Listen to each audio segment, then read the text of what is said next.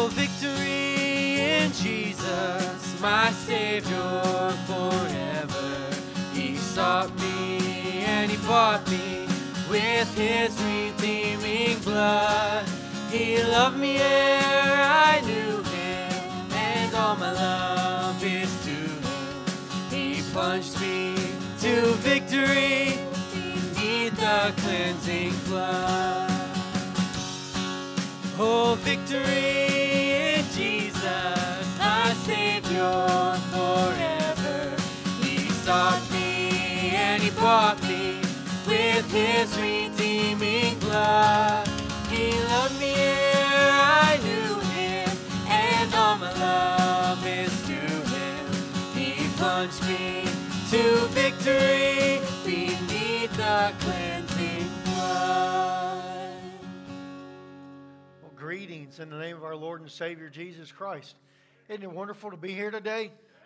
Amen. Amen. It is great to be in the house of the Lord today. It's good to have everybody with us. Just want to make a couple of announcements for you quickly this morning. You should have I don't have one, but you should have a piece of paper that has the announcements. So the 3rd of April, we will be having our Easter egg hunt. So please, let people know, be involved in all of that's going on there. And then also, Women of Worth, you have a luncheon that is going to be this coming Saturday. So please come and be a part of that. And also, this coming Saturday, we're going to be passing out our baskets. And I was informed that since I set the goal to 50, the missions department decided that they were going to up that goal. And they say that we only need 31 more baskets to reach their goal of 100. Okay, so keep on bringing them. Keep on giving the money. So that we can do that. But this coming Saturday, we will be passing those out. All right, so just keep that in mind as well. Let's go ahead and let's go to God in prayer.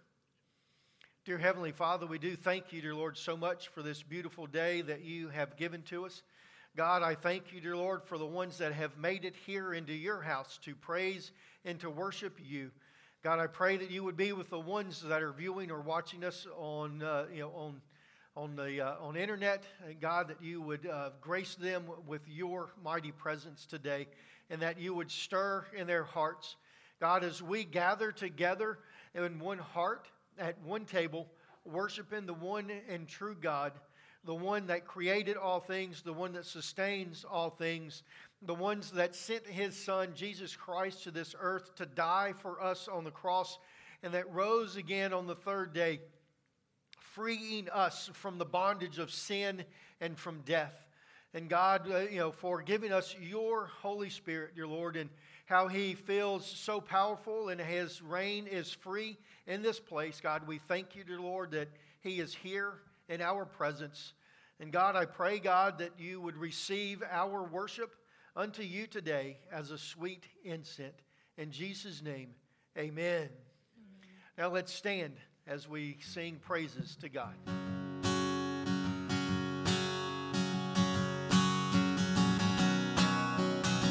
Let's sing about victory this morning.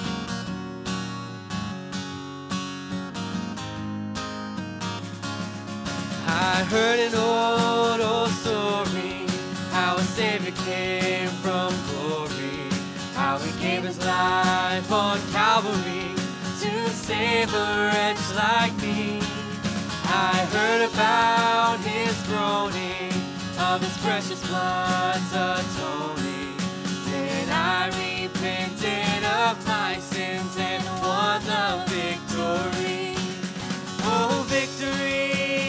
Jesus, my Savior forever. He sought me and He bought me with His redeeming blood. He loved me ere I knew Him, and all my love is to Him. He plunged me to victory beneath the cleansing flood. Heard about His healing.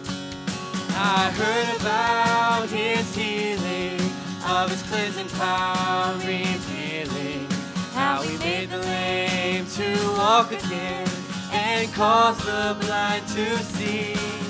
And then I cried, dear Jesus, come and heal my broken spirit.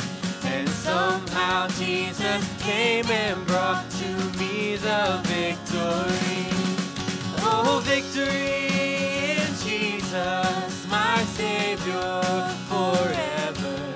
He sought me and he bought me with his redeeming blood. He loved me ere I knew him, and all my love is to him. He plunged me to victory beneath the cleansing blood. Let's talk about that mansion. I heard about a mansion he has built for me in glory.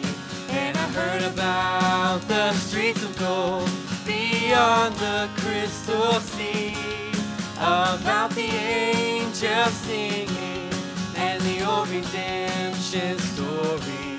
And some sweet day I'll sing up there the song of victory. Oh, victory in Jesus, my Savior forever. He sought me and he bought me with his redeeming blood. He loved me ere I knew him, and all my love is to him. He plunged me to victory beneath the cleansing blood. We're going to sing "Oh Victory" again. Let's give praise. Oh, victory in Jesus, my Savior forever. He sought me and he bought me with his redeeming blood. He loved me ere I knew him, and all my love is to him. He plunged me to victory beneath the cleansing blood. Amen. Do you believe that there's victory in Jesus? That he has bought and paid for us, that we can be in his presence and be children of him. So let's continue to sing and give glory to him this morning.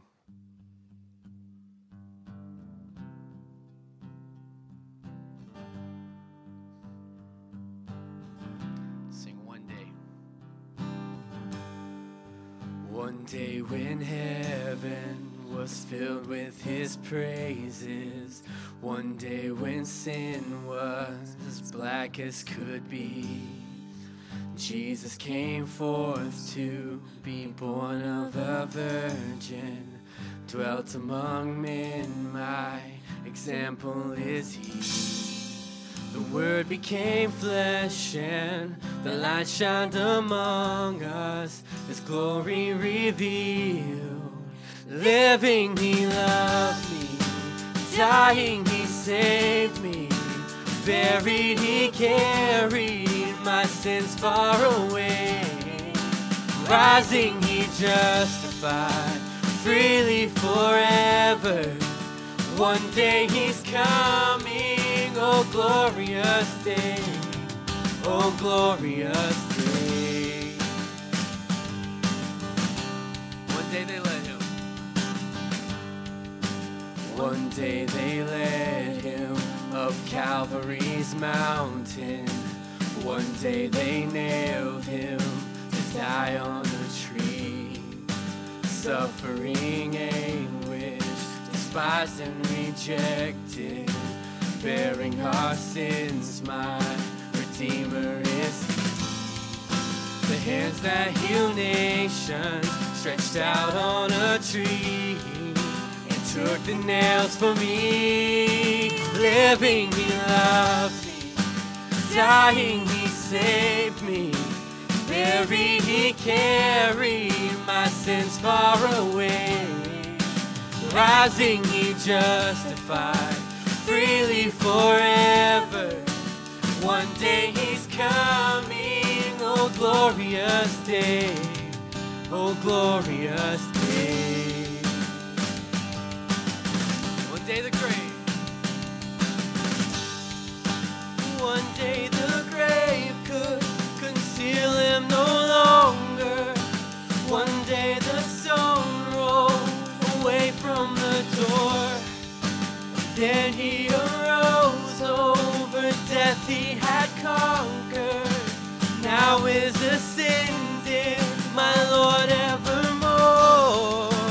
Death could not hold him, the grave could not keep him from rising again. Living he loved me, dying he saved me, buried he carried my sins far away.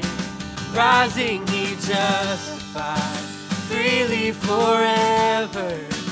One day he's coming, oh glorious day, oh glorious day, glorious day. Sing one day. One day the trumpet will sound for his coming. One day the skies with his glories will shine. Wonderful day my beloved one is bringing. My Savior Jesus is mine. Living he loved me, dying he saved me, buried he carried my sins far away. Rising he justified, freely forever. One day he's coming, oh glorious day, oh glorious day,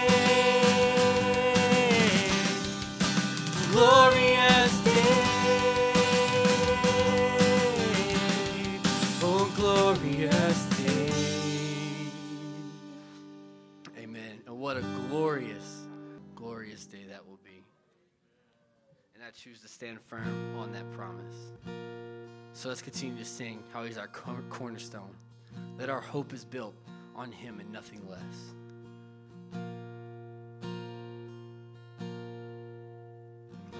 My hope is built on nothing less than Jesus' blood and righteousness.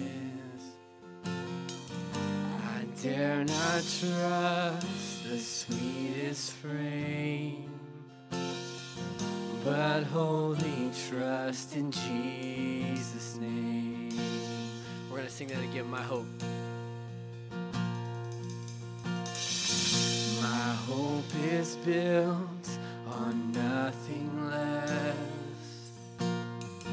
than Jesus' blood and righteousness. I dare not trust the sweetest frame, but wholly trust in Jesus' name.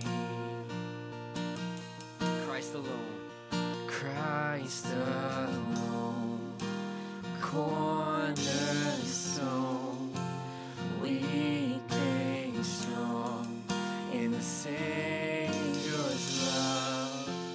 Through the storm, he is Lord, Lord of all.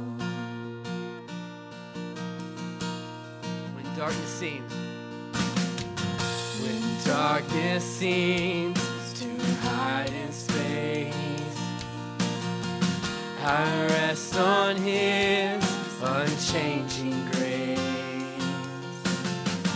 In every high and stormy gale, my anchor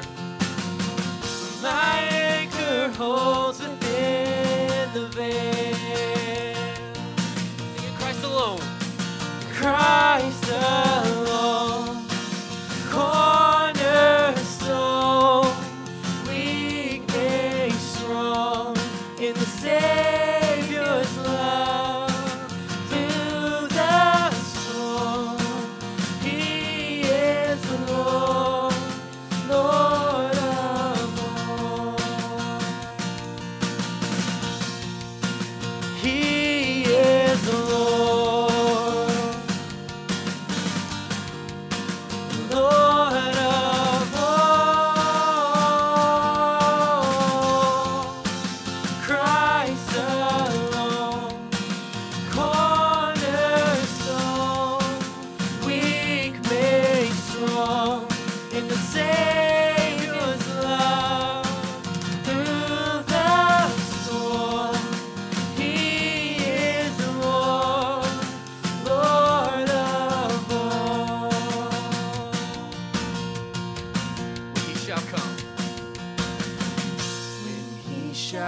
come with trumpet sound.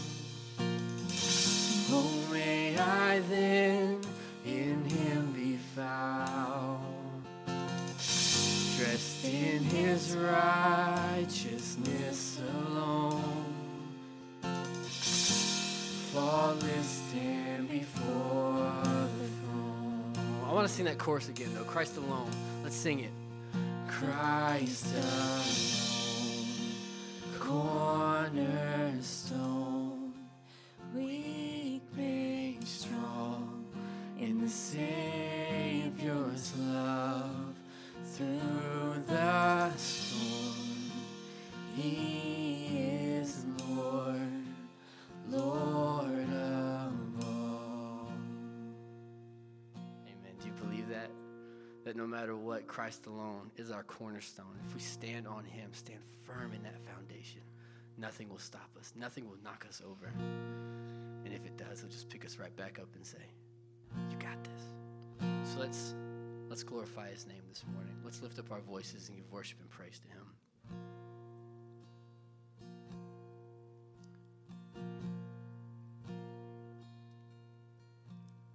Father, we love you, we worship and adore you. Glorify thy name in all the earth. Glorify thy name. Glorify thy name. Glorify thy name in all the earth.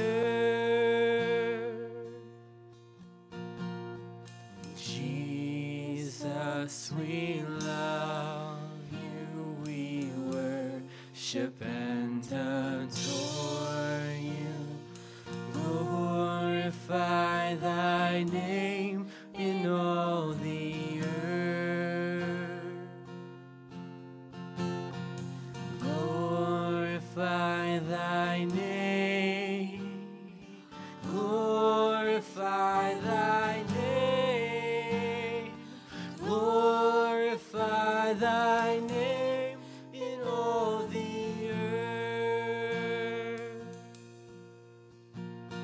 Spirit, we love you, we worship and adore you. Glorify thy name in all the earth. Glorify thy name. Glorify thy name. Glorify thy name in all the earth.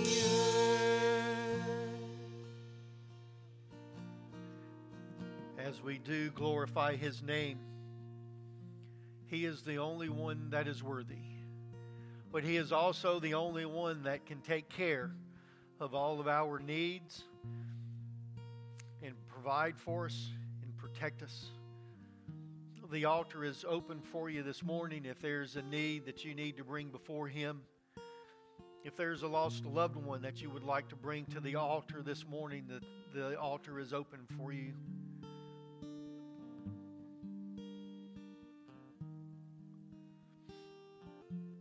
Dear Heavenly Father, we come to you right now, and God, we thank you for this day and for this opportunity to come and to worship you. And God, we thank you, dear Lord, that you tell us and that you ask us to pray and to call out to you and to give you our prayer requests. But God, we want to thank you this morning for who you are. We want to thank you for creating this beautiful earth that we live on. We thank you for the breath that you give to each and every one of us. We thank you for the life that you give to us through your Son, Jesus Christ, that came to this earth and that died on this earth on the cross for us and rose again on the third day to free us from the bondage of sin and from death. And God, we thank you for your Holy Spirit that you gave to us that is to enter into us and to guide us and to direct us. But God, to give us power and to teach us and to give us your mercy and your love. Oh, dear Heavenly Father, we thank you for all of those things. And that is why we bring you our request. We lift up to you Marty right now, dear Lord, that you would go and be with him in his rehab. And we lift up Joyce Macbeth, dear Lord, that you would be with her and David as she just went through surgery yesterday. God, we pray, dear Lord, that your love and that your strength and mercy will be poured out upon them, and that your Spirit would inhabit the rooms as they are recovering. We pray that you would be with Diane Blackwelder as she's at home recovering. And God, I pray that you would be with Josephine, dear Lord, as she is still in the hospital. Strengthen her, dear Lord, today. Oh, God, I know that there's more. And God, you know which ones they are and what they are. And God, I pray that you would go and be with them in a special manner right now. That they would feel your mighty presence as we do here right now in your house. Oh, dear Heavenly Father, again, we thank you and we praise you. And we pray all of these things in the name of our Lord and Savior, Jesus Christ. Amen.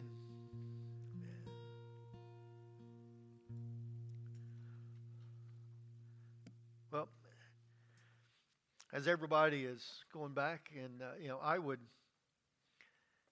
I'm going to ask that y'all would pray for me. I've had my normal 3 cups of coffee, but then I had an extra cup of coffee in between the morning service and this service. Okay, so I've got my extra caffeine. So let's watch out, right?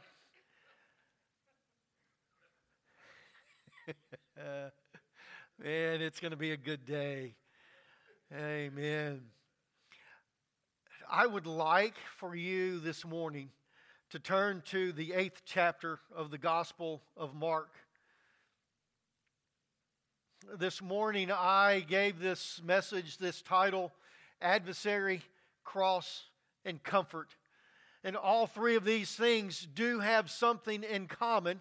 So let's check and see what this is before we get into our text for the message, which is going to be verses 31 through the first verse of chapter 9. So the 8th chapter of the Gospel of Mark, beginning with verse 31, but going all the way to verse 1 of chapter 9. And this morning I will be reading to you from the New Living Translation for you, so if that's going to help you out. But while you're turning there, I'm going to ask if you would look at the passage of Scripture prior to this, because this is going to set up something for us. Whenever we look at the passage of Scripture before this, we really have to only go up to verse 27. And in verse 27, Jesus asked his disciples, "Who do the people say that he is?" And this is where we get the passage where it says that some people say that you're Elijah, some people say that you're John the Baptist that's come back to life. And then after he hears about what the people have said, Jesus then asked his disciples, "Who do you say that I am?" And in this, I didn't pose this question this morning. I would ask, who do you say he is this morning?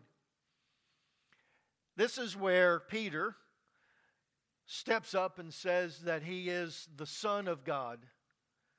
He makes that proclamation. And then right after that proclamation, we go into this awkward passage of Scripture that has Jesus rebuking someone that has rebuked him. And then it gives us the details as far as the call and the requirements to be a disciple or a follower of Jesus Christ. Now it's awkward because the one that just professed Jesus Christ to be the Son of God is now going to be rebuked by Jesus, and Jesus actually calls him Satan or his adversary. And that's not something that any of us really want to be called, right? Okay, y'all were asleep. I need to get everybody here coffee. We don't need, that is not something that we want Jesus to call us. Although, if we are honest with ourselves, we have or we should have been called the same exact thing that Jesus calls Peter. Now let's get into this. I can see the confused looks and stuff on your face. So we're going to get into the passage of Scripture. So let's look at this. In Mark 8:31, then Jesus began to tell them that the Son of Man must suffer many terrible things and be rejected by the elders, the leading priests, and the leaders of religious law. He would be killed, but 3 days later he would rise from the dead.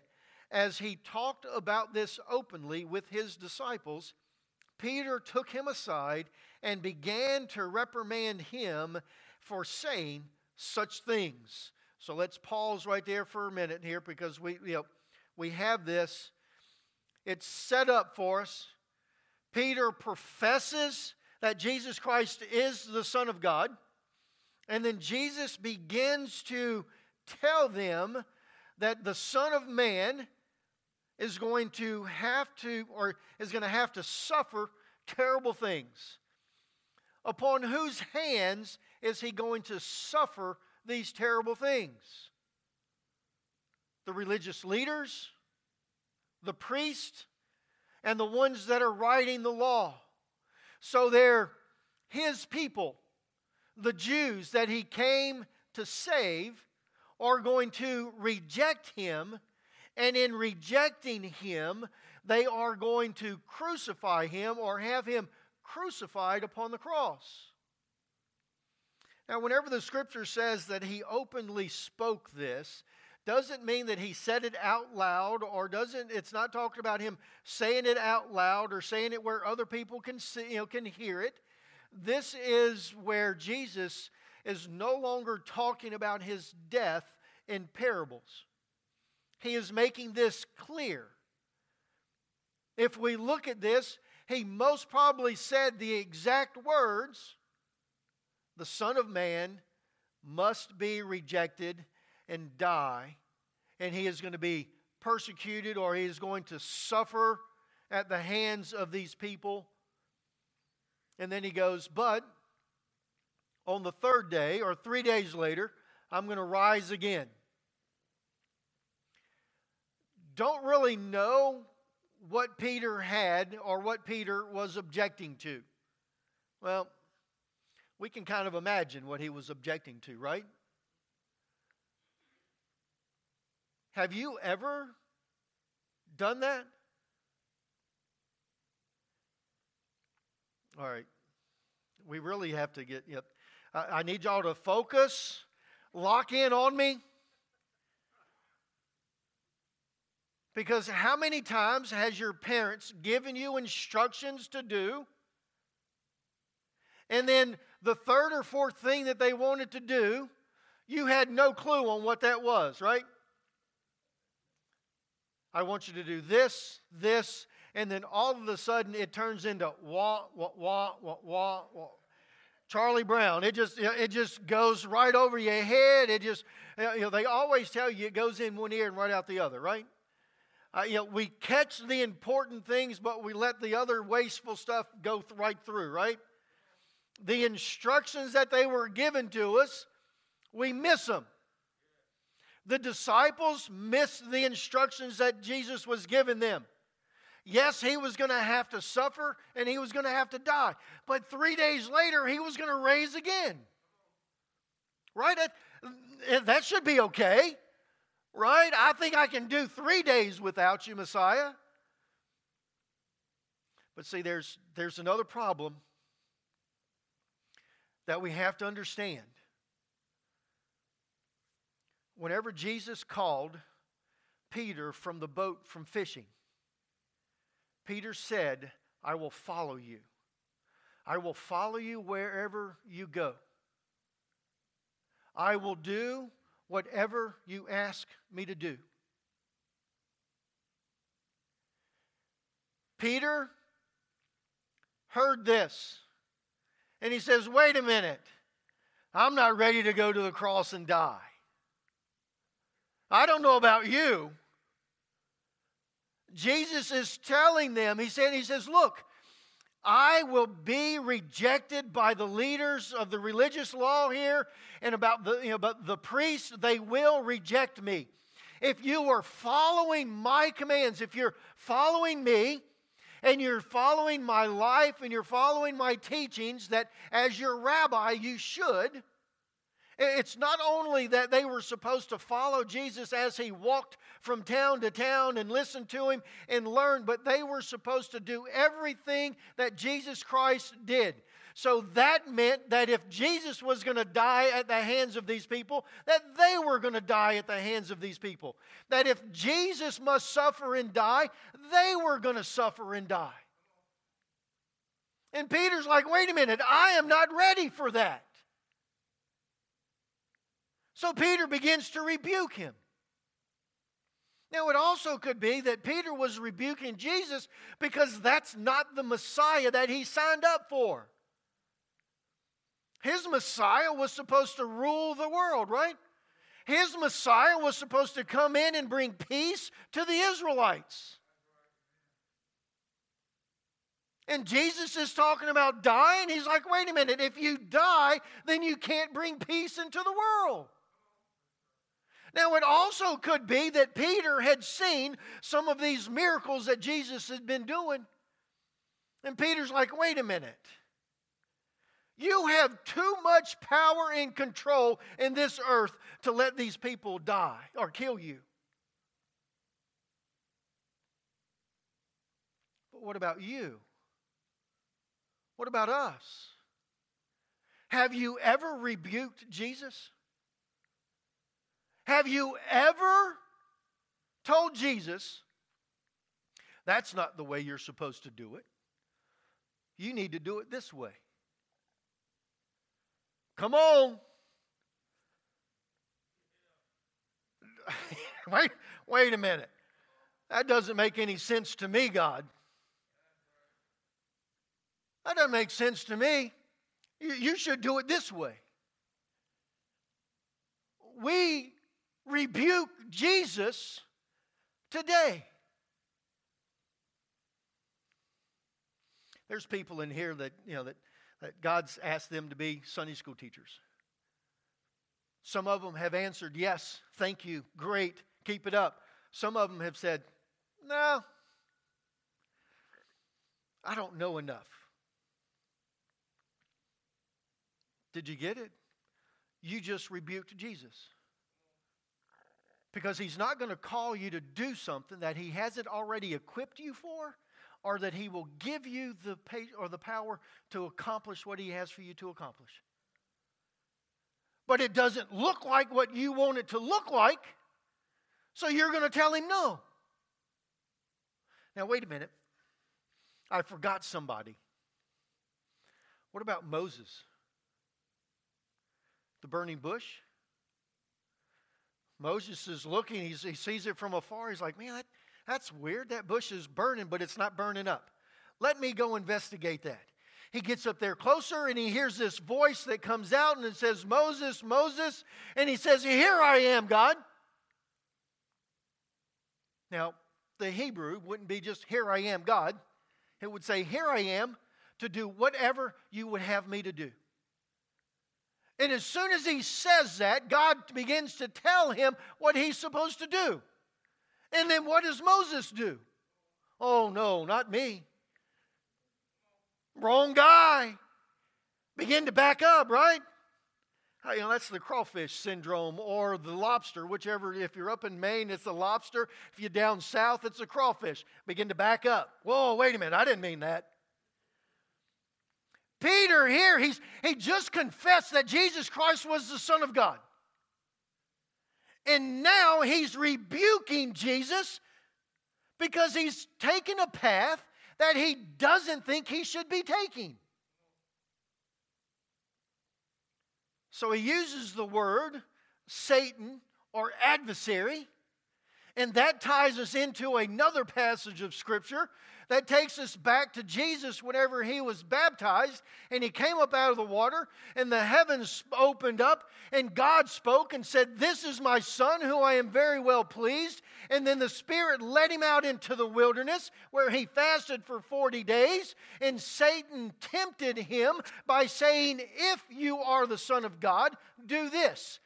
If you are the Son of God, do this." And then he says, "Since you're the Son of God, I will give you all of these kingdoms if you will bow down and worship me." Satan, 3 times, gave Jesus an easy way to accomplish what his job on this earth was to do.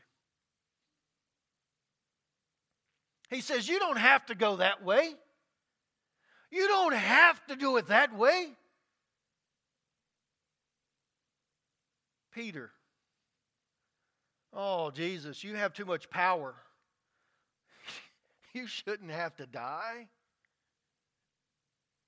Right? "Oh, Jesus, that's the rough way. You don't need to go that way."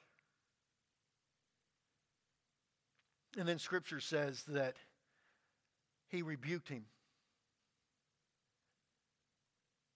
and told him that you're looking through human stance, or you're looking through the worldly ways.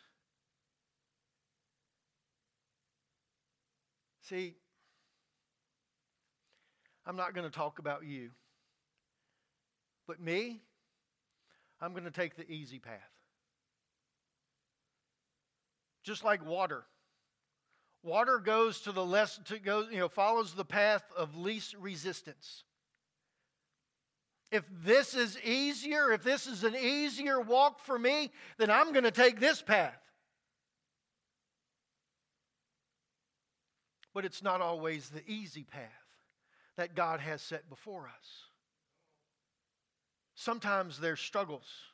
A lot of times there's struggles. A lot of times there's decisions, there's hard decisions that we need to make.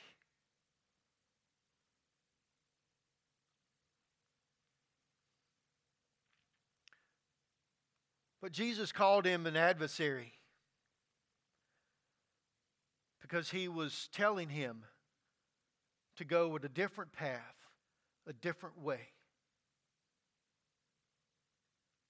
Same thing that Satan did to him in the desert. It's the same thing that we do to him whenever we don't accept the path that he has for us here on this earth. But let's get into this a little bit more, because as I continued on, I went in and went ahead and talked to you about some of the verses there. But let's go ahead and pick up again at verse 33. Verse 33, it says, Jesus turned around and looked at the disciples, then reprimanded Peter. "Get behind me, Satan," he said. "You are seeing things merely from a human point of view, not from God's." Then he called the crowd to join his disciples and said, "If any one of you want to follow me, you must turn from your selfish ways, take up your cross, and follow me. If you try to hang on to your life, you will lose it. But if you give up your life for my sake and for the sake of the good news, you will save it. And what do you benefit if you gain the whole world but lose your own soul? Is anything worth more than your soul? If anyone is ashamed of me and my message in this adulterous and sinful days, the Son of Man will be ashamed of that person when he returns in his glory, or in the glory of his Father with his holy angels." So here we have the call. So we find the adversary in this passage of Scripture. And in thinking about it, there are times that we can be the adversary. But then Jesus is calling us, just like He called the disciples, and just like He was calling all of those other people around them, that if you're going to follow me, you must pick up my cross, or pick up your cross. So all this week I've been trying to figure this out. What is the cross that's being discussed? What is the cross that Jesus is talking about? That each and every one of us as followers to Him, what is that we need to pick up?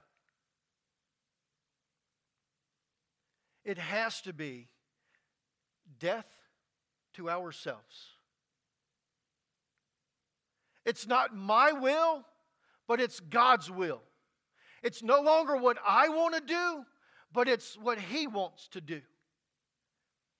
The thing about this is that we, in today's society, we think of the cross and we look at something like this, where it's an empty cross, or we have a cross that's around our neck, that's on a necklace that's empty, it's decorated nice and pretty. The cross that Jesus was talking about was nothing that would have been nice or pretty. But the cross that Jesus was talking about meant death. So think about this. If you're in the Greco-Roman era and you were convicted of a crime and they said that your punishment is going to be 49 lashes with the cat of nine tails, you would still possibly be able to survive that. If you were convicted and your sentence would have been imprisonment, you can survive that. But if you were convicted and your sentence was the cross, you knew that you were dead. There is absolutely, positively no one that has ever survived a crucifixion. So whenever He says that you need to pick up your cross, it's the same cross that Jesus Christ carried, and that cross is death. We must die to ourselves before we can even ever pick up the cross. We will never ever pick up the cross, and we can't pick it up as long as we are still trying to serve ourselves or serve this world. It will never happen. It must be death to ourself. I can see that I've made some people uncomfortable. But that's what this is all about, right? Our walk with Christ is not supposed to be a comfortable walk, but it is supposed to be a profitable walk. Because He says that if we give up our life, that is the only way that we will gain it, is by giving it up. If we do not die out to ourselves, we are already dead. We must die out to ourselves and pick up our cross.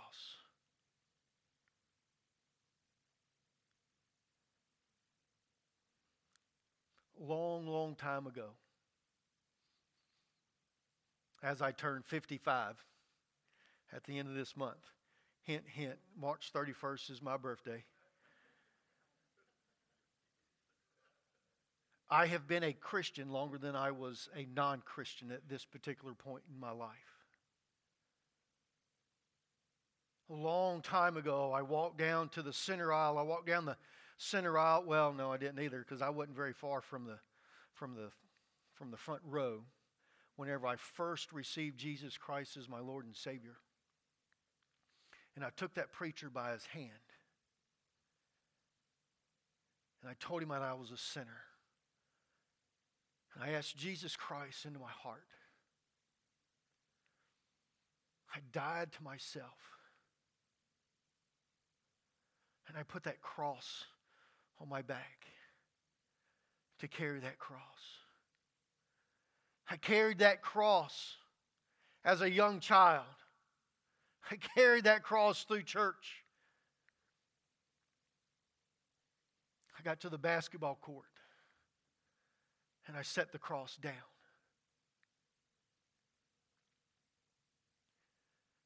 I saw a pretty girl walking down the hallways of school and I set that cross down.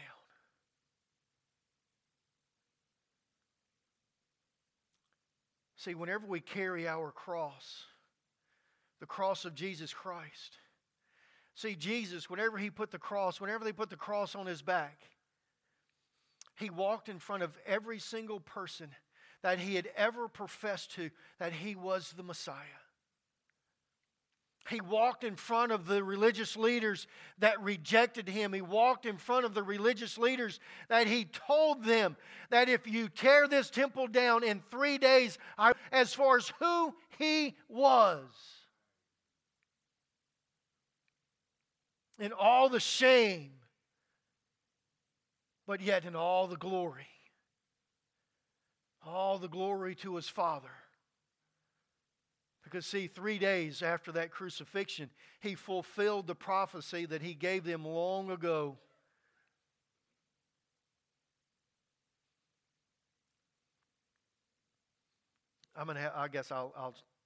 Because remember, He told them back in the beginning of His ministry, He said, tear this temple down, and in 3 days, I'll build it again.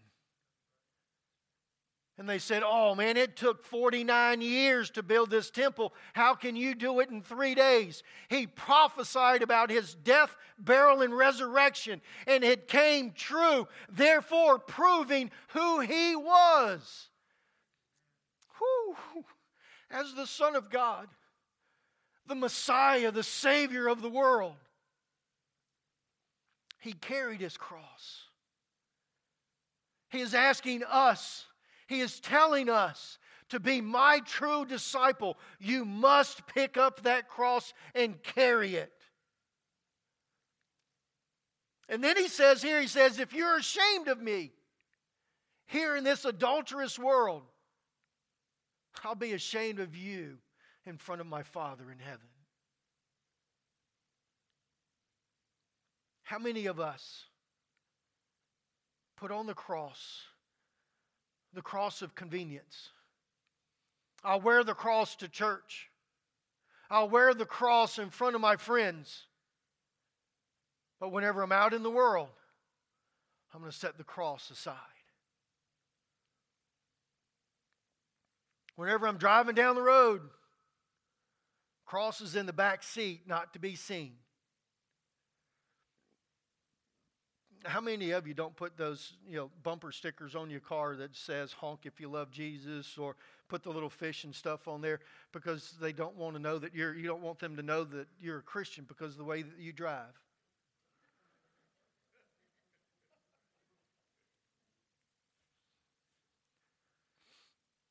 See, there's things that we do in our lives in front of certain people that tells God that we are ashamed of Him. Paul says that I have to die daily. Every single day I have to choose to die to myself and pick up the cross and follow Jesus Christ. Whenever we do that, we do not look at things in human ways or in worldly ways. We look at things through the eyes of God. So that whenever He asks us to do something, we don't say, oh, wait a minute, I think you got the wrong person. Oh, wait a minute, I don't know how to do that. I can't do that. My speech is not all that good. I can't do that. That's a difficult path, preacher. But what about the church? What about the church as a large? Has some churches set the cross down and chose to go the least path of resistance?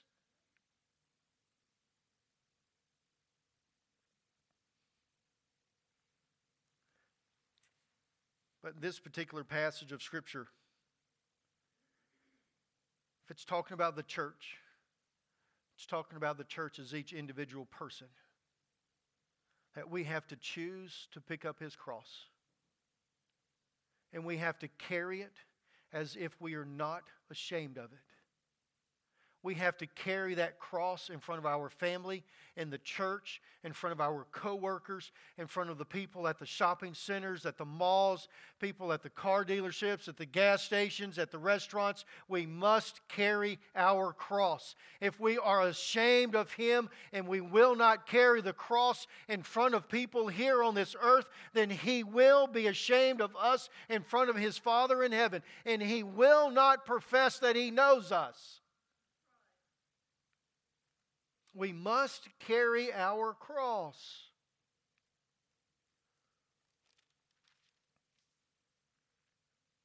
Mark chapter 9, verse 1, Jesus went on to say, I tell you the truth, some standing here right now will not die before they see the kingdom of God arrive in great power. There's a lot of debate that goes on about that passage of Scripture. A lot of debate on whether or not this is talking about the second coming of Christ. Whether or not some of the disciples were still going to be alive or they were going to be, they were not. This was a big discussion in our Tuesday Bible study. And we all came to this conclusion or feeling and stuff that what the Scripture was talking about, the kingdom of heaven coming, was Pentecost. And the great power was whenever the Holy Spirit entered into the disciples and manifested itself within their lives, and they became bold speakers of Jesus Christ. That is the same power that lives within us today. But if you don't like that one, that's okay. Because the kingdom of God is at hand. And that His power is shown in this world today. Through the Holy Spirit living within us. As His followers. Remember, Jesus said that He did every work that His Father would do, and His Father taught Him that He would do greater works than His Father could do.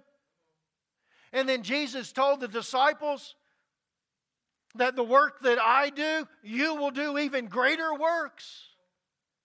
And the greater works that He was showing and telling us is that we are going to be able to be a part of Him redeeming the world because of the message that we show within our lives and that we speak from our mouth.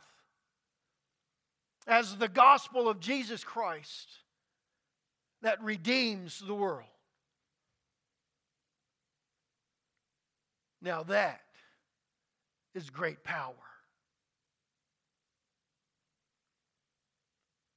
And I guess the problem that we have is for us to be able to call this the kingdom of heaven that we're living in right now.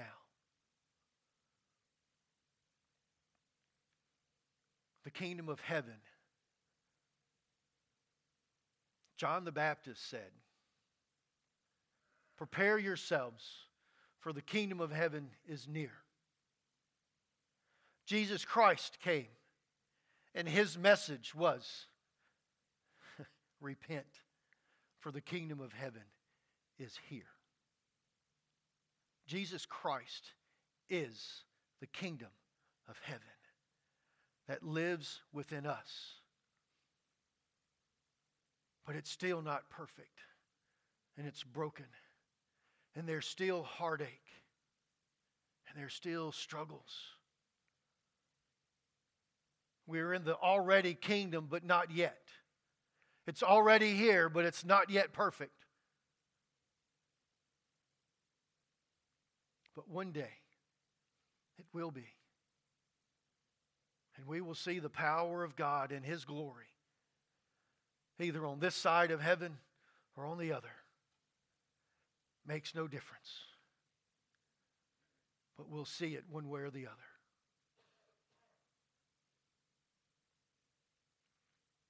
Dear Heavenly Father, thank you so much for this day. Thank you for the message that you have given to us. God, I pray, dear Lord, that your words would ring true in our hearts and in our lives. In Jesus' name, amen. I'd ask that everyone would stand